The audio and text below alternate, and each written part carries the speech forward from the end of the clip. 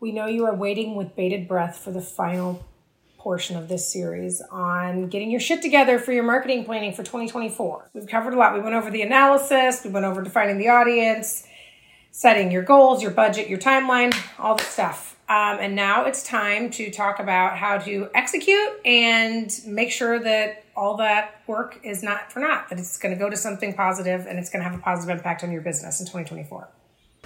Welcome to Trade Secrets, where we demystify digital marketing to help contractors get the most bang for their marketing bucks. This is for you if you're a contractor looking for actionable marketing insights. Learn from home services industry experts to elevate your business through simplified marketing strategies. Let's dive into today's trade secret. So I guess this is where you can start to really look at the tactics of how the plan will be executed. And for example, maybe you have a publishing calendar every month and you know that you're going to post to Facebook and maybe LinkedIn or whatever it is twice a week. And this is where you can kind of start to plan that out. You're going to send a newsletter once a month. This is where you really start to plot out the tactics of how you're going to execute your plan and kind of assign the who, what, when, where, and your planning should have given you the why. But I think a marketing calendar is one of the kind of cleanest ways I've seen it. You can document on there when you're going to do award submissions for, those top electrical contractors. They have the 3 best or the top rated, or Roofing World, they have contractor, the roofing contractor of the year. They have asphalt roofing contractor of the year. I know there's home builder of the year. There's all kinds of awards. So having a calendar where you're going to submit for those awards, or if there's trade shows or home shows that you go to every year, plotting that out, having it all on a calendar is kind of nice because you're what's coming up ahead? Oh, I better start to order signs and swag and prep for the home show. Or if you invest in the community and you do, I've seen contractors where they adopt a teacher's Amazon wish list. So if that's coming up in August, back to school, whatever marketing you need to do around that. So I think a clean way is having that calendar and literally having the tactics and due dates and stuff like that just mapped out for the year, is so helpful. And I think it's just really good too, because it lets your entire team, whoever is involved in that marketing calendar, can all share that same document. And it's a quick, easy way to figure out, to assign things out and make sure stuff's getting done. So hopefully you as the business owner aren't the only one that's managing said calendar, that there's plenty of other people that are helping execute on it, whether you do have an agency or you've got somebody in-house that's helping you.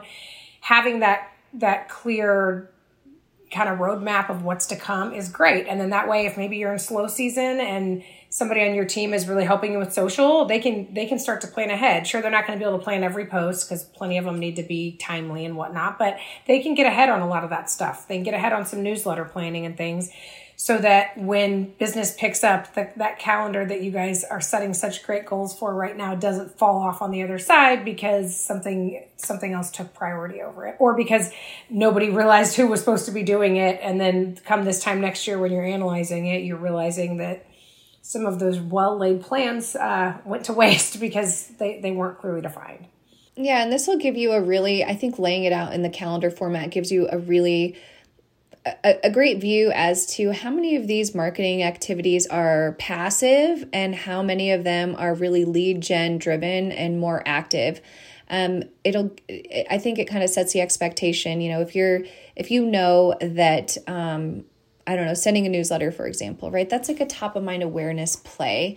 How many of these tactics are top of mind awareness versus really a direct sales, direct lead gen sort of marketing activity? You want to make sure you have a healthy mix of both, and maybe you lay it out and you're I know all of these work and they all play together and they combine to, have a really great marketing plan and strategy, but maybe too much of it is passive for what your business needs are, and you need to throw something in there that is, a little bit more aggressive, like a home show where that's a lead gen based activity right there. yes, top of mind awareness, but everything else you do are going to help people trust you at that home show to then give you, their contact info and move forward. So anyway, it gives you a good idea of what's kind of a passive marketing activity and what's really a lead gen activity. Do you have a good mix of both? Yeah. And then with that, like, how do you know, do you have a good plan? Well, what KPIs do you have in place? Every marketing activity should have, those key performance indicators in place, or else you're back to that place where you're kind of just throwing something on the wall to see what sticks. Absolutely. So looking at, to that same point where if you're kind of looking at everything on your calendar and you can say, like, I know that's a little bit passive. It's an email. I want to stay top of mind. What am I hoping to gain out of that? Are we hoping, what's our goal open rate? What's our goal click-through rate? What would we consider successful so that we can feel like we need to continue completing that activity? And some of it the metrics you might need to kind of see how stuff performs and then kind of go from there. You kind of want to think about what kind of engagement rates you're hoping to get on some of those social posts.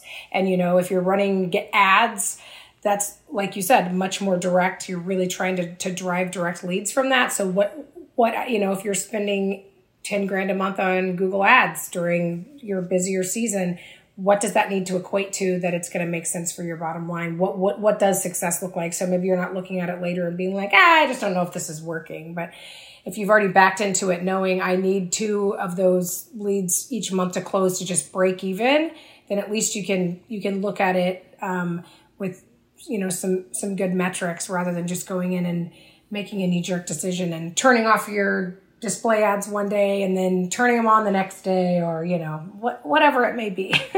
Yeah, and I would say, like, to your point, like, this is where I think a marketer's expertise really comes in, because they can make connections to the data that maybe you as a business, you're not making, because your job is, you're a contractor, you're working on remodeling a kitchen, you're working on installing a pool or landscaping, whatever it might be. So the connections to the data that we see as marketers can tell you whether something is successful or not. Like, for example, if you put up a billboard, you might think, I didn't get any phone calls. Or if you were smart and you're like, I have a QR code on there that goes to a landing page that's designated, they can only get there through the billboard, but nobody's like clicking on it. You can there's all kinds of things a smart marketer could tell you to do. You could do some geofencing with some targeted ads within the area, but something else to look at is also like your click-through rate on your Google business profile, because now they're looking at your brand, you're getting Googled, so people are clicking through to your ad. So now your CTR is going up, and that's a metric that is tracked. So a smart marketer is going to help you make connections with the data and of each kind of piece, each of the tactics in your marketing plan, and tell you you can learn from it. So don't say, I want 56 leads. I keep saying 56. I want 70 leads a week and I am only getting 20. A smart marketer is going to say, let's look at this. Let's look at where they're coming from. They're going to be able to help you talk through those KPIs. So not having a knee-jerk reaction to what initially might not look good, especially like we've uncovered some money keywords, but they have such a low search volume that, it's really hard. If you're looking at just the graph, you'd be like, we're not making any movement. Well, if you get one lead from this specific keyword in an entire year and it covers the cost of your SEO contract, that's successful right there. So just make sure you're really, really talking through the data that you're seeing and understanding it before just deciding something isn't working. Contingency plan. You lay this whole calendar out. This is what you're planning for. You have X or Y expectation, and then a wrench gets thrown in your plan. Maybe, if you are a home exterior company, maybe the last 3 summers you've had big storm events, and that you kind of wait for that big storm to hit at the beginning of this busy season, and it carries you through. It is a good idea to have a contingency plan in place. Like, what are you going to do if that storm doesn't hit? Or maybe it hits super late in the year and you've got to get your crews out there working. What else can you turn up in your marketing plan that can really help you continue to drive those really critical leads. Yeah, you're gonna be paying for them at a higher dollar amount than you're probably comfortable, but being prepared to pivot so that you're not just stuck with no idea what to do and a team of people looking at you needing work. Having that plan in place ahead of time and being prepared to swallow that jagged pill that might mean you have to open up the purse strings and spend a little bit more in marketing than maybe you were hoping to have to do. Exactly. So yeah, good contingency plan is just looking at potential risks, potential threats that the year might hold, and having a plan should those things happen. Maybe maybe you don't have a storm year, so you're like, okay, we're gonna tighten up and we're not gonna spend in whatever area it might be. Maybe we won't do that billboard. Maybe we won't go to this industry trade show. We'll save those, that $4,000 on doing something else. Or, maybe you need to put it toward filling the pipeline and you can't send people on that continuing education, and you're going to have to find a free webinar or, a $200 webinar versus going to the full-on trade show.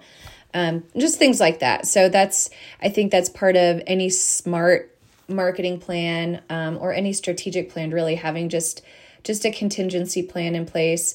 What's the economy expected to do? I know interest rates right now, they're still up. So nobody's doing a refinance. So no one's taking that cash out to do those home remodels. So what's that going to look like next year? I don't know. But that's, just things to assess when you're creating kind of this contingency plan. I think will kind of better prepare you for what's to come in the year. And you'll feel more comfortable too. You won't feel like you're putting all your eggs in this one basket. Yeah. And I really like that point too, that, you could maybe just have a few expenses earmarked throughout the year that are nice to haves that you're hoping to invest in as a company, but that those are expenses that could be cut out if suddenly you had to fill your pipeline. So even just having that comfort level, so then you're not making a knee-jerk reaction and cutting budget someplace that you might decide later wasn't a good idea. Just kind of having the kind of idea in place for where you can kind of skinny things up. Yeah, definitely. So I think with that, the last piece of this 3-part series is, as with anything, this marketing plan is not set in stone. Every maybe 3 months, every 2-3 months, stop and review and then refine as necessary. It doesn't have to, it's not inflexible as a plan. So, well, and then that, ideally in the first part of this series, as we were talking about, really just kind of analyzing where you are, your best channels, where your quality leads are coming from, all that kind of stuff. If you can continue that practice, like you said, every 2 to 3 months moving forward, you don't have to wait till this time next year to do it. If you've been doing it throughout the year, it'll help you make those smart decisions, and it'll just ensure that where you are investing is making sense for your business.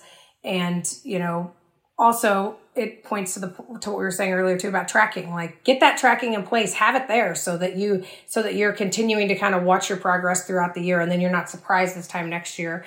Hopefully you find out, maybe right now you analyze it and your strongest acquisition channel is organic, and then you put all this marketing in place and you do a bunch of stuff and suddenly it's Google local service ads or whatever it may be. As long as you're continuing to stay on top of it and refining throughout the year, this marketing plan is going to continue to work for you and, ultimately help you reach those marketing goals that you've set.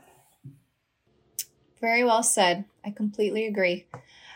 Sweet. So yeah, I think that's it. If you have any questions, or topic ideas for us, did something kind of spark a thought that you're like, I would love if they would dive in a little bit deeper on something. Find us online and message us, and we'd love to hear from you. That was today's trade secret. Thanks for listening. Did you find this helpful? We're just getting started. Subscribe and don't miss our next reveal. Until next time.